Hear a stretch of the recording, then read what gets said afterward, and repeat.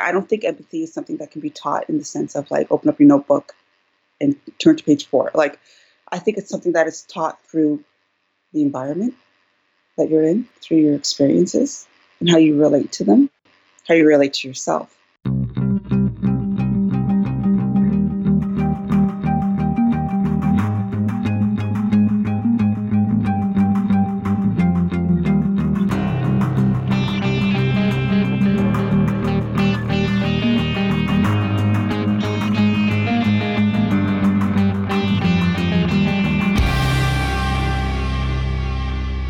Hello, and welcome to the Future Podcast. I'm your producer, Greg Gunn, recording this intro from beneath a blanket in my home studio. I'm not doing that because I'm cold. It just makes my voice sound better. There's a work from home pro tip for you. Here's another one. Wash your hands. Today's guest is the founder of design agency Monograph & Co. She and Chris go deep into the role that empathy plays in business, and spoiler alert, it's an important one. They talk about how losing someone can trigger a perspective shift, and subsequently, how you can use your own life experiences to build greater empathy with your clients. A lot of us get caught up thinking about ourselves, and that makes it difficult to look at the world through another person's lens. And in strange times like these, we can all use a bit more empathy. Please enjoy our vulnerable and very inspiring conversation with Sophia Ahamed.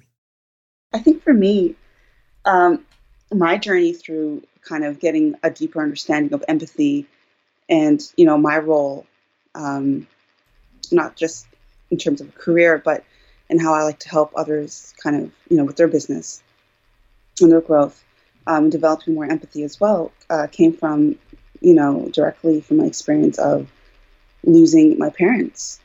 So it's been about two and a half years now, I think. But my mother almost lost her life, and I think at that time I was in my late 20s at that time. And, life was just became very, very difficult. I think that when you are in a situation where you're about to lose, I think, a very important person in your life, and you're not too sure where that pendulum is going to swing, it's almost like life kind of speeds up and you just become very aware. You just have this very heightened awareness of yourself, your own interactions with the world, the people around you. And, you start to kind of see it's not such a life, it's not a near life experience for me personally, but it was more like you just start to become very hyper aware. And I think during that time, I experienced a lot of other people suffering through illness. My mother, they put her in a hospice for a while because she just wasn't getting any better at that time. And so I'd go to work 6 a.m. in the morning, and then I'd get out of work around 6 p.m. I'd go to the hospital and I'd stay with my mother till 10 p.m. until they kicked me out.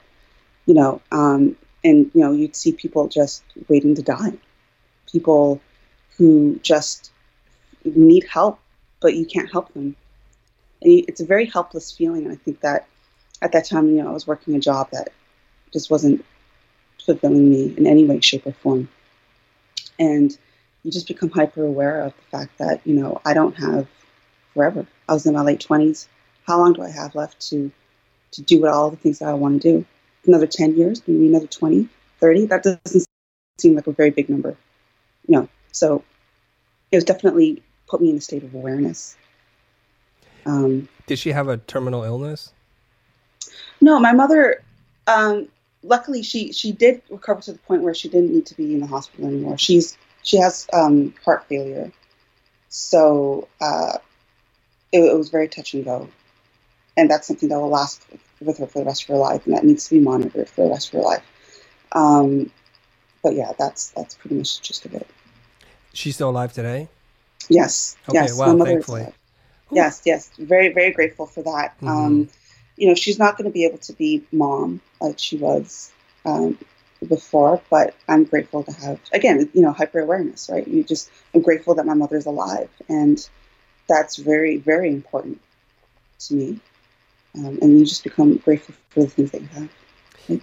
Yeah, the way that you set that up, I was like, oh my gosh, what is going on? And I'm trying to sort it out in my head. I thought, because you said I had to deal with losing my parents, I was like, you lost both your parents at the same time in 2 years? Oh my gosh. So did you lose your dad or? I did. You did? Yeah. So Okay. just around the time that we got mom back Yeah. to a stable position to be at home, we had to rearrange. I think me and my sisters had to rearrange our lives. Like my mom can't be on her own. That's just not going to happen. Okay. But that's fine. Like I said, I'd rather have my mother alive and be with her and spend time with her than want to have anything else. But a year from that, my dad died. Again, very suddenly. No one really expected this, and so, in a way, I kind of lost them both in one way or another. Right, I see. You lost the mom that you knew, and that now you kind of have to help her and take care of her, and she's no longer going to be the caretaker of you, right? Yeah, I think that, even though I think that, obviously we're all adults and we don't need our parents to take care of us in that kind of way, you tend to miss going home to your parents. Yeah. You tend to miss holidays when people are like, oh, I'm going to go see dad, I'm going to go see mom, and like, or me and my mom went for a walk. Like you miss the little things. And I think that's, again, another sense of hyper awareness, but also fuel for the work, because you get into this mode where it feels very singular. You don't have that person to call up on the phone, like, hey mom, I need advice, or hey dad, whatever. All of a sudden that's just kind of gone. So I think, and again, it's a bit hard to articulate, because I think I'm still very much in that process of understanding my own kind of needs and wants and how to fulfill them. But luckily, I think I found a career path that is very fulfilling to me. Being able to dive into my work and have a greater sense of empathy for the clients that I work with, a greater understanding to their needs and wants. And also, I think at the same time, it gives me that sense of fulfillment and joy that, perhaps I am in a way lacking at times, because I'm still trying to navigate through this process as well. Mm-hmm. So take me to this part where you start to become hyper aware of what's going on, and maybe starting to recognize how precious life is. And your mom getting sick, it seems like it sent you down a path of like just becoming very present to the moment and starting to reevaluate your life. You mentioned a little bit about the job that you had at that time. It was very unfulfilling, and trying to find these moments to steal back from your mom, because you didn't know, because you said it was touch and go.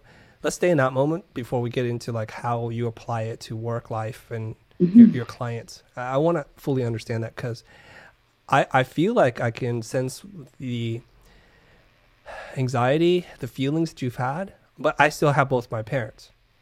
Mm-hmm. So I want to understand like what's going on in your mind, to see if I can map something else that I've gone through to kind of try to relate a little bit more to what you're going through or have gone through. Yeah, I think that, I think at that time, again, I was in my late 20s. I think I was coasting. I was kind of in a job where, I was kind of in many situations, I think at that time, where things just weren't very fulfilling, or they just weren't something that was for my, my best interest.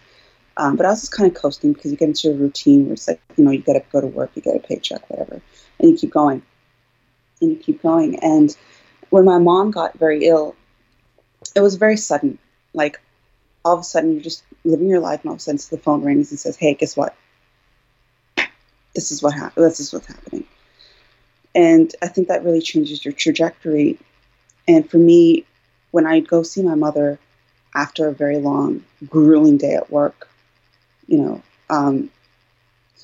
go there, and this was a bit of a hospice in a way. A lot of elderly people who are, there for life till their clock runs out. And, you walk down the halls and you hear people screaming in pain. We're not talking about rooms of like separate rooms. We're talking about like open rooms. You go in, there's like 6 people in a room, sharing that space, and a little thin veil of a curtain would separate them. And you'd see people sitting in their own feces for hours, just waiting for someone to come help them because they can't do it on their own, and their sense of self-worth, their sense of self-dignity is just gone. They can't do anything. And you see your mother and your parent there as struggling, not in the same way, but struggling in a similar way. And you want to help, but you can't help because you don't have the resources. And a lot of those resources at that time was financial. I think that, it was like, we can help up to here. And if you want more help, you got a couple of $1,000. I got a couple $100. And no, I don't. At that time, again, I didn't work a job where I got a tremendous amount of pay. I got enough pay to pay my bills. Right. So you just sit there and you go, okay, this is not a position that I want to be in physically, obviously, but I don't want to see the people I love and care about in a place where I can't help them, and you feel powerless. And I think in that sense of powerlessness, I gained so much more momentum, and so much more power that says, you know what, I know stuff. I have certain abilities. I can do things. I don't need to stay in one spot waiting for someone to say, okay, move. Now's the time. And if it doesn't work out, I don't care. I think all those fears that usually come with starting your own business or going your own way or quitting a job was just out the window because what I was looking at every single day was worse. So it sounds to me like that phone call that you got letting you know that your mom was really sick was a wake-up call. I mean, there was this information that you got in terms of like, hey, mom is not what we think. She's really sick. And then this wake-up call to see her in a place and feeling helpless that you, as a child, could not do anything more to help your mom because of the financial circumstance and situation that you're in. Now, we always hear about other countries' healthcare system is much better than America's, and I don't doubt that at all. But even in Canada, where you have, I think, good healthcare system, there's still this gap between, yeah, you're getting by here, but this is not how we want to live, right? Mm-hmm. And then, absolutely. And then this gave you, I think, this helplessness turned into something else. It turned into courage, and you were able to then just that switch in your brain, like, what else am I living for if I can't take care of my parents? And also, I don't want to be in a situation like that myself, living not hand to mouth, but not having much of a cushion in case circumstances change in your life. So this was your wake-up call to start your own business and do that thing that you wanted to do. Is that right? Yes, absolutely. Okay. This is very inspiring. Okay. So a lot of people would buckle and fold. What makes you so different that you don't just collapse in I don't know how to describe this, but in feeling defeated and feeling like life is unfair, and why was this thrusted upon you at this moment in time? What is it about you, your upbringing, your personality? What else was it that allowed you to say, you know what, instead of going down that dark path, I'm going to go down this other way? That's a very interesting question. And I think that's something I kind of ask myself every now and then again. I don't know if it's an upbringing as much as it's just something internal. Gosh, it's hard to say. I feel like, I was kind of in this path where it's like I could swing either way. I could go either way, but it was just like something internal that just kind of snaps and goes, this is what I want to do, and I'm going to do it. What was the internal dialogue for you at that point? I think that for me, and whether this was a self-protection thing or something against something else, it was just for me versus it's like I just refused to throw in the towel.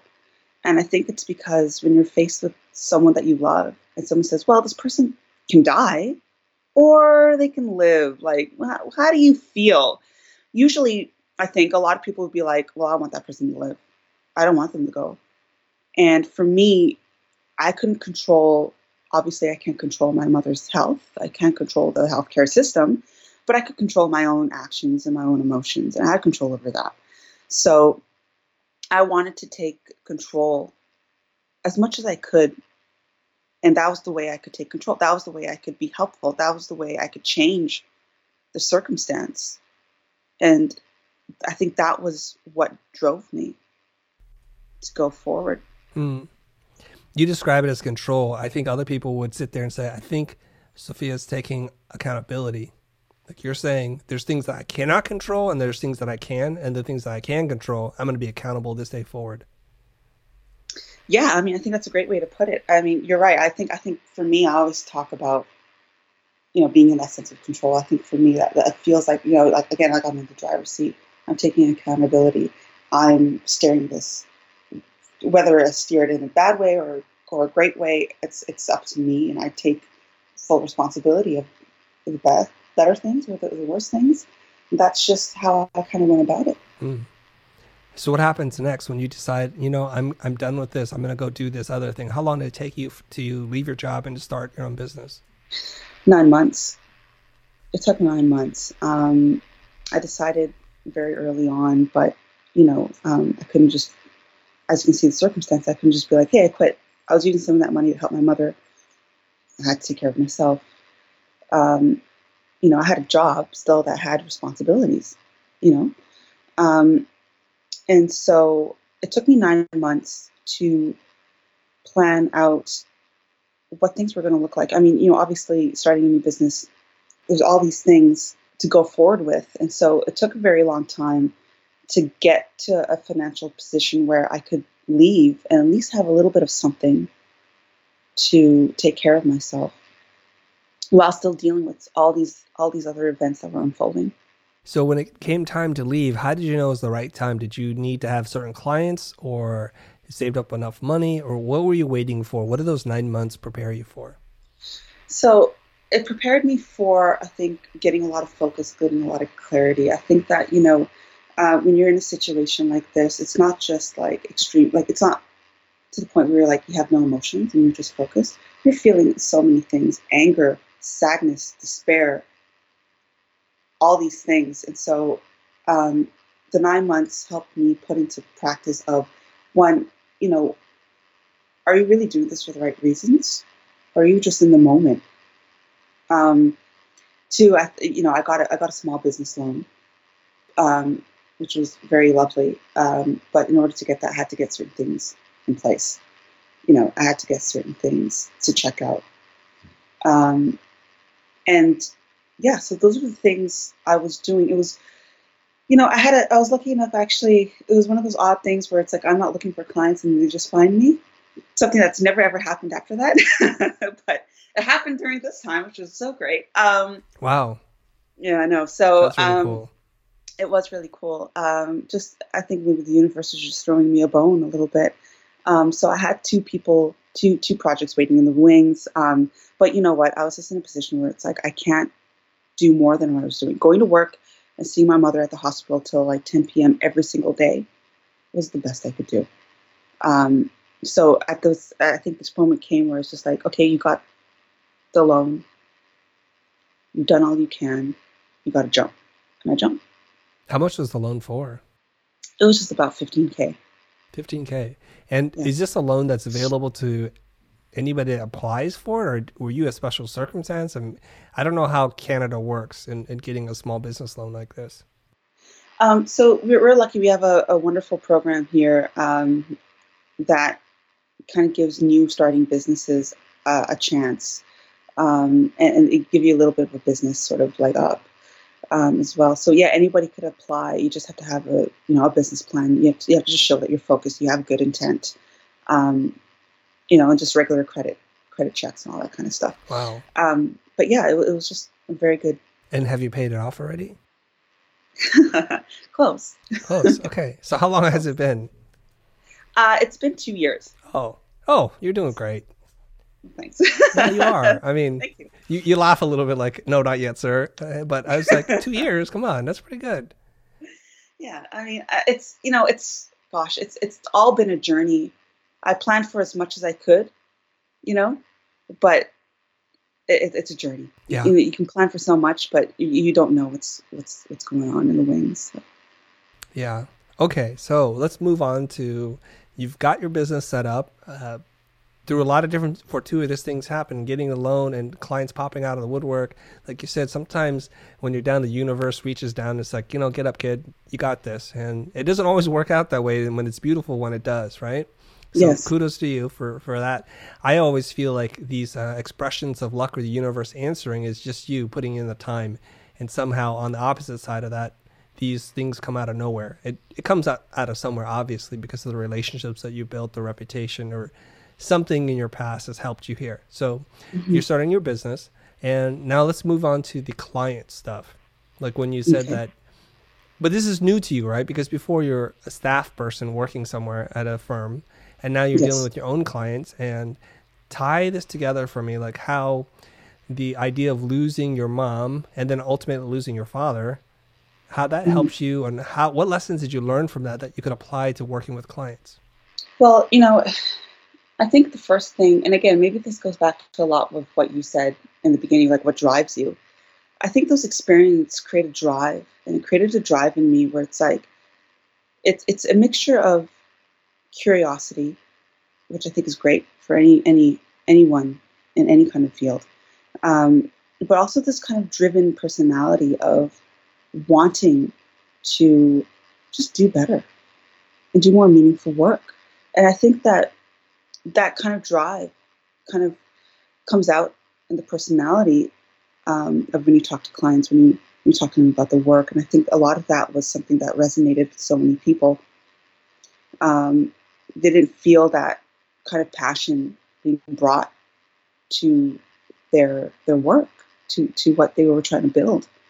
And I think I kind of brought that forward. And then, again, remembering the experiences that came from the things that I saw, at those hospices, it gives you a greater sense of empathy, not just for the clients, but for yourself as well. You kind of give yourself a little bit of a break, but that sense of drive and curiosity comes out of really wanting to connect with someone who is paying you to do something that they feel is very meaningful to them. How can you help people who are listening to this who haven't gone through this kind of hardship that you have gone through, to try to understand that, like tie it together, like really tight, besides, well, just give me a different way of looking at it so that they can apply it too. Because that's the idea, right? Like you have lived a life and you have wisdom and experience. And if I'm a young person, it's like, well, I don't understand this. This is not for me. Make it easy for them to understand. One way I do that is to remove all my feelings from it and ask them questions. Really connect with them. Imagine if you were going on a date with somebody that you really, really liked, or you were going out with someone that you really admired, and you'd ask them questions and you'd really want to get to know them. And you remove that sense of money and status, and you just want to get to know them. That's very, very important, I think, to apply to when you're trying to build that sense of empathy. I don't think empathy is something that can be taught in the sense of like, open up your notebook and turn to page 4. Like, I think it's something that is taught through the environment that you're in, through your experiences and how you relate to them, how you relate to yourself. So I think that's something that I would say first and foremost, that's so much more important than taking that sense and utilizing it through the work, through a visual execution, is so much more fulfilling, so much more beneficial. And I think if you do those things, there's no real difficulty to quote unquote sell, because you're just really connecting the dots. So this is me interpreting a little bit of this, which is, I think sometimes we get caught up too much in like thinking about ourselves so much that we lack the ability to look at the world through a different lens. I think this experience with your mom and your dad, maybe just the way I'm looking at it, it's like there's something that's greater than you at work here. And for you to just kind of to be humbled by it, to in not a defeatist way, to surrender a little bit of that, like, there's only so much I can control my life. And then looking at the hospice system, about how they were or were not taking great care of the people that they had. Maybe there's overworked and underfunded. That maybe that also made you realize, like, this idea of service to others, that it's a pretty noble thing. Yes, I mean, I think that it was such an interesting precursor to what I was about to dive into, which I had no idea. Sometimes I'd see the elderly, and you get to know them because you go see your mother every day. You get to know the other patients. And when you look at them and you say, how are you? How are you feeling? And they like some people haven't talked to anybody in months, weeks, and they're just dying to say some stuff to you. And so you just sit there and you listen to them, and you just give them some comfort. You just give them a bit of a sounding board, you know, and maybe you can say one or two things that will help them feel differently or just think differently about certain things. And, you know, it's a very enriching process. It's not just, you know, I mean, yes, it's a bit of an act of service, but also at the same time, I'm feeling better too, because I also don't want to see them suffering, even though, you know, I don't know them personally. And it gives you again, a greater sense of empathy to try to understand what it would feel like to be in this situation, which in my mind, even though I was only in my late 20s at that time, it didn't feel like, oh, I'm young, like whatever. Like I felt like this could be me tomorrow. So it felt very jarring. It felt very real. So that really grounded you, I think, right? That you thought you put yourself almost mentally in their position, even though you were in your early 20s or you're in your 20s, and you could feel that. Like, this is kind of what I talk about a lot when it comes to empathy, is to try to walk in someone's shoes for a moment before you kind of form an opinion about people. And you're looking at this situation surrounded by people who are in desperate need of some attention, just a little love, concern, a friendly face, someone to show some compassion, and you just happen to be that person. You felt that, and you switched roles with them. You're like, what happens if I'm in this position? So that probably taught you everything that you needed to know prior to going into business for yourself. It did. I think there were a lot of lessons there. You know, again, I think I learned a lot of lessons, and not so much in that schooled kind of way, like, you know, this is how you invest, this is how, but in a deeper sense that really pushed my own work and my own capabilities as well. Time for a quick break, but we'll be right back.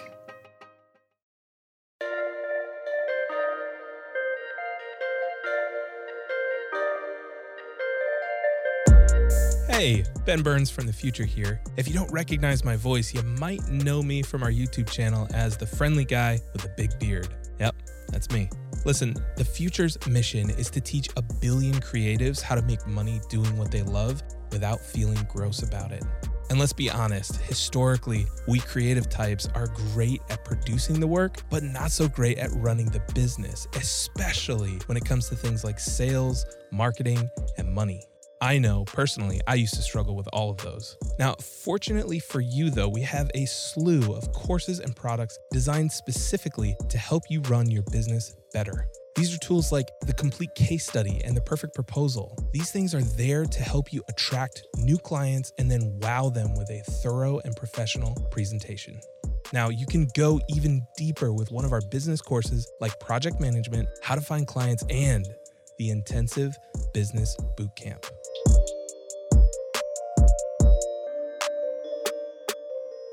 Check out all of our courses and products about running a creative business by visiting thefuture.com/business.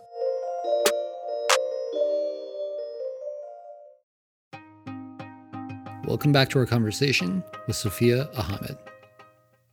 Can you relate a story or talk about an experience that you had with a client where you used this empathy to really break down some barriers or just to connect and relate to a client? Yeah, I think that, you know, I think it might be even similar to, again, what you with what you practice as well. It's just that, you know, I had a client who was just very hostile, and she was just very erratic. And, you know, I think one thing that works for me is always just trying to have, not monotone, but like, you know, kind of have a tone of voice that's neither high or low. It's just something that's a bit soothing, so the person can just kind of get it all out and then just kind of relax and just be like, what's really going on. And I think that, you know, understanding the science of empathy, because I've been through a lot of my own emotions, my own whirlwind of emotions, you can kind of feel it right away when somebody's hyped up about something that has nothing to do with you, but it's something else that's really painful for them or a very bad experience. And I think that you can kind of slow it down. It taught me how to slow down, and it taught me how to again, not so much ignore my own feelings. I got feelings, and they're valid. But to try to look at the heart of the matter. So it's not like she's wrong, I'm wrong. It's more like the in between. Right. Like what's going on, and it's almost like an art of war type of thing, where it's just like it's neither this nor that. It's the middle ground, and it's taught me how to find the middle ground as much as possible to just get to the heart of the matter. And usually the heart of the matter is miscommunication, misunderstanding. I thought something differently, or I'm just really scared and I don't want you to do this to me, so I'm just going to do this. And you find the middle ground and everybody just feels at peace. And then you can just go and do good work and give them what they paid for, even more so. I like that.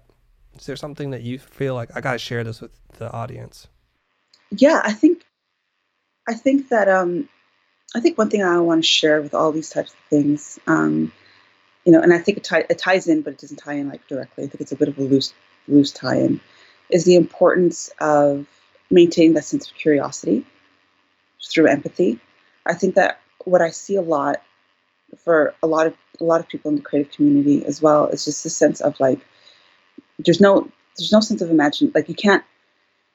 It's almost like you can't have a mind that's very imaginative. You can't have a sense of curiosity, and if you do, it has to be bound in a box that is, associated with some very hard facts. I see a lot of this kind of like feeling going on, where it's like, if you want to gain empathy, learn these business tools and techniques. And it's like, if you want to gain more empathy, go out there and be curious. Utilize that sense of imagination. Go read a really great fiction. That's okay. You can do that. That's also very, very, very important to building more rapport with your clients, to building more sense of empathy with the work that you do by engaging that part of the mind as well.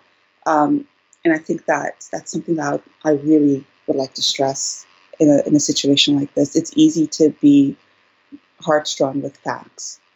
It's easy to kind of be like, looking for the fact and the literal meaning of this and the rules. But a lot of what I learned was a direct emotional experience. A lot of what I do, I feel, has that sense of a direct emotional experience. Do you have an example where this curiosity has really helped you to understand something?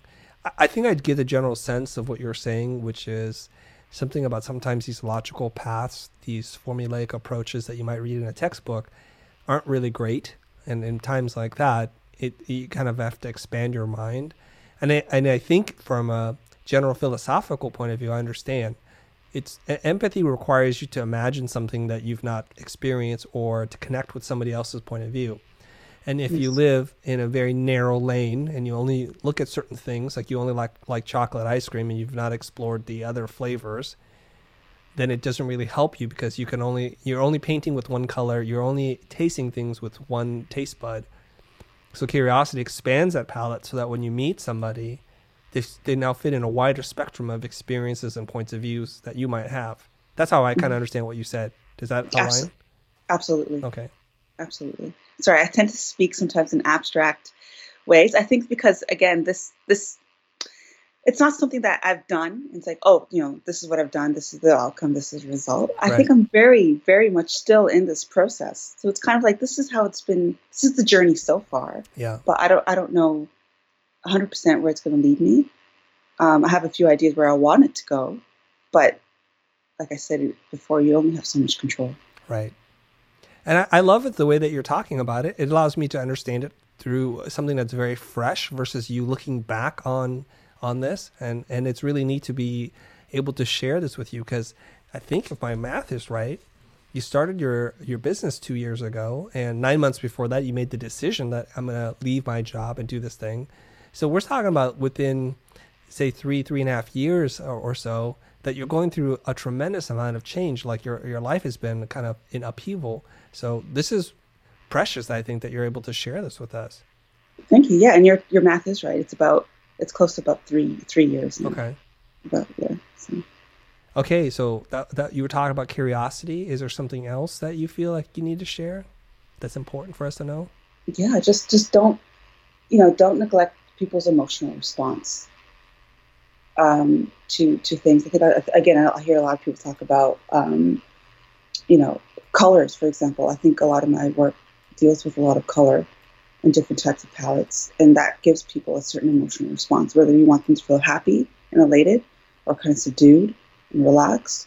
I think that's, again, ties into everything that we were saying. Just don't forget to include that emotional sense of curiosity and how your emotions connect with people more than the product, than the design, than the brief. Like, those things matter, of course, but it's that emotional connection that brings it together. Since you mentioned color, I have questions for you about one of your Instagram accounts, which is under your name, Sophia Ahamed, right? And you do this thing called full color dreaming, and I'm curious, what are these? I mean, they're mesmerizing. You guys go to Instagram and check it out for sure, because she has these really beautiful images, and I think maybe some post-process coloring, but it's mesmerizing. And she has, as of today, 48,000 followers on this. Tell me what this is all about. Okay, well, this is an interesting caveat. This was born through, I think, this very experience. When my mother got ill, we had to bring her home from the hospital. And me and my sisters had to find a home for her to come into. She just couldn't come into any home. She needed certain equipment. She needed certain things for her. And so we found this home. The universe threw us a bone because there was nothing available in Vancouver. But we found this home, and I was lucky enough to get a nice bedroom with a very good view of the night sky. And I think that, with this change in environment, I was always seeking inspiration. I was seeking for like an outlet, a very easy outlet, like something I could just do, like something that I could just take it, do it the way I want to, and put it out there into the world. And I started to notice the night sky a lot. I started to notice the clouds. They were just very colorful. So I started to snap a few photos.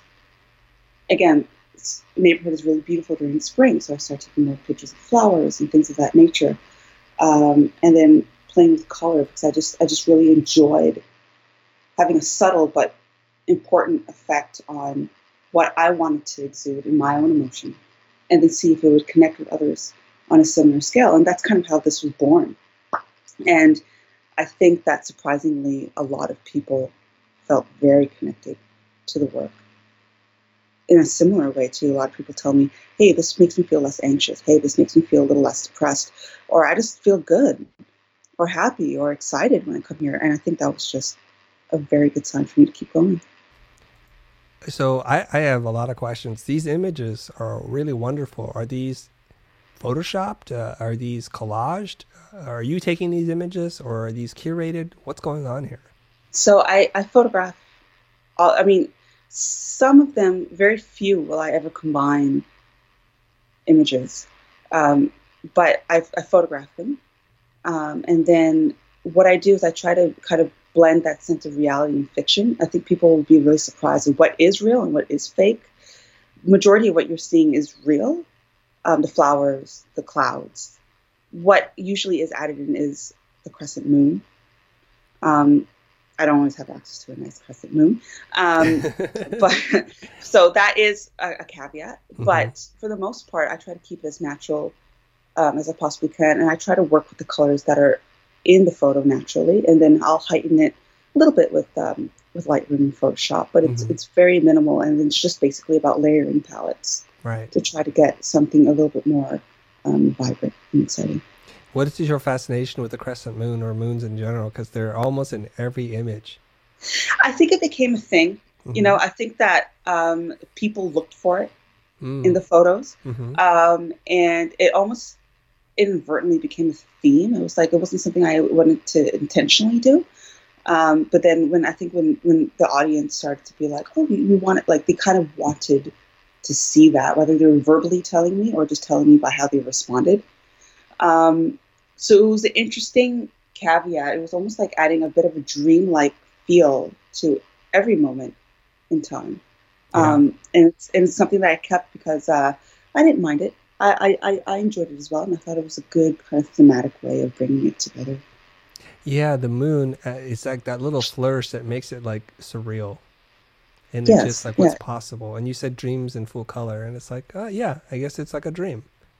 I get yeah, that. Okay. yeah, absolutely.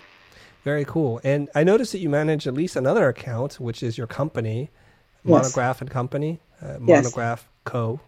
You guys, yes. if you want to check out her work, monographco.com. And you can look at this really beautiful work. Now, how do all these things relate together, and how are you managing this? How do they all relate together? They do Mm-hmm. relate together.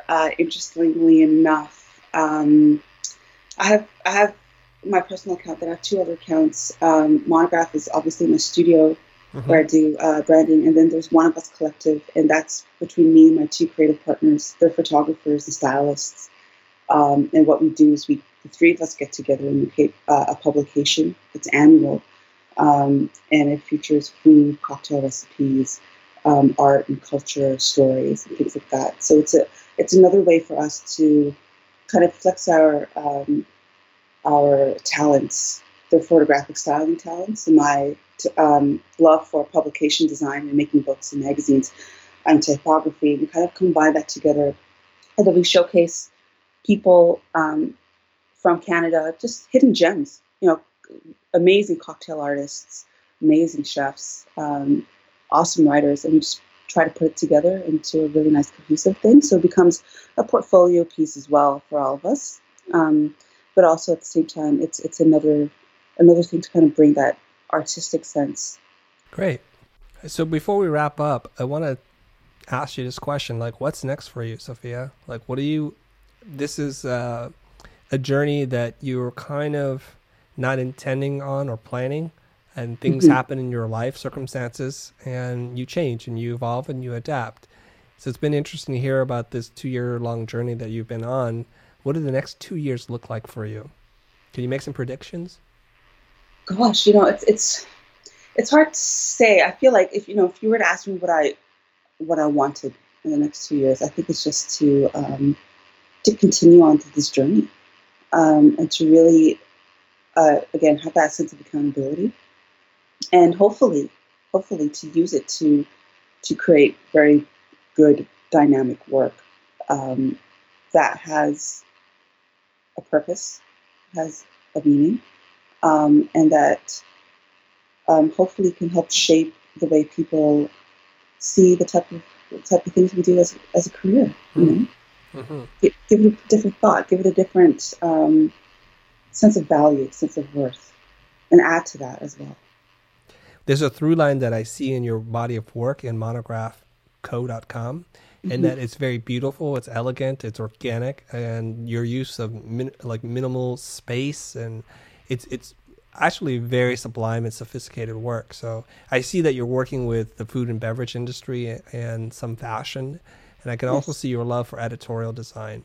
So hats off to you. It's really high quality work, and I'm looking forward to seeing where this journey takes you, and getting your loan paid off, which would be a high priority for if I were you. It's like, That's let's get that done, right? honestly, I'm going to be honest, and I don't want to shatter anybody's illusion, but if I can pay all my bills and just have a great night's sleep, I feel like I'm making millions. I feel great. That's good. But no, I have to say thank you very much for that. I mean, you've been a great, really important part of my journey as well. It's funny. I'll tell you a little quick story. Okay. I was sitting at my office desk.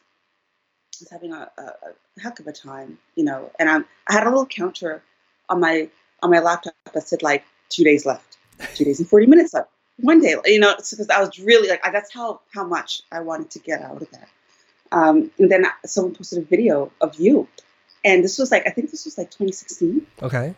And I was like, wow, this fashion guy looks like he really knows what he's talking about. You're standing there, and you're dressed really wonderfully, and you're pointing at a whiteboard. And I clicked on it, and for the very first time, somebody was articulating all my emotions and all my feelings about price, about how to handle your work in a not in a I'll just do when I feel like it kind of way, but like in a very focused, meaningful way. That's what I wanted. That's what I was looking for. And nobody around me kind of had that energy. And I just didn't know how to say it. I had the feeling for it, which was like anger and rage. but I didn't know how to properly articulate that. And that's kind of my first introduction to you. And I think I was just about to leave my job. And it was the universe kind of threw me a bone that said, hey, look, you're starting on this new path, go here.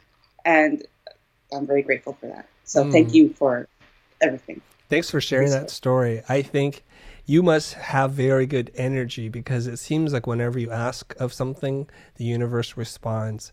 And it's wonderful to hear this like little countdown timer of like when you're done with work, right? Like when that's your last day on the job and you're so looking forward to leaving. And in that moment, it's like now you're leaving one world and you're entering a whole new world that has all kinds of challenges.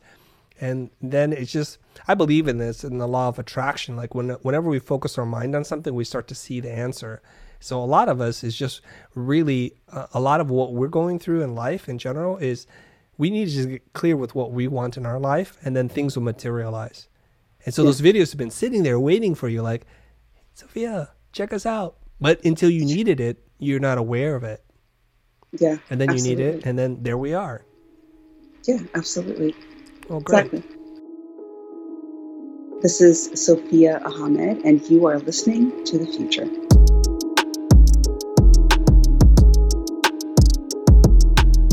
Thanks so much for joining us in this episode. If you're new to The Future and want to know more about our educational mission, visit thefuture.com. You'll find more podcast episodes, hundreds of YouTube videos, and a growing collection of online courses and products covering design and business. Oh, and we spell The Future with no E. The Future Podcast is hosted by Christo and produced by me, Greg Gunn. This episode was mixed and edited by Anthony Barrow, with intro music by Adam Sanborn. If you enjoyed this episode, then do us a favor and rate and review us on iTunes. It's a tremendous help in getting our message out there, and lets us know what you like. Thanks again for listening, and we will see you next time.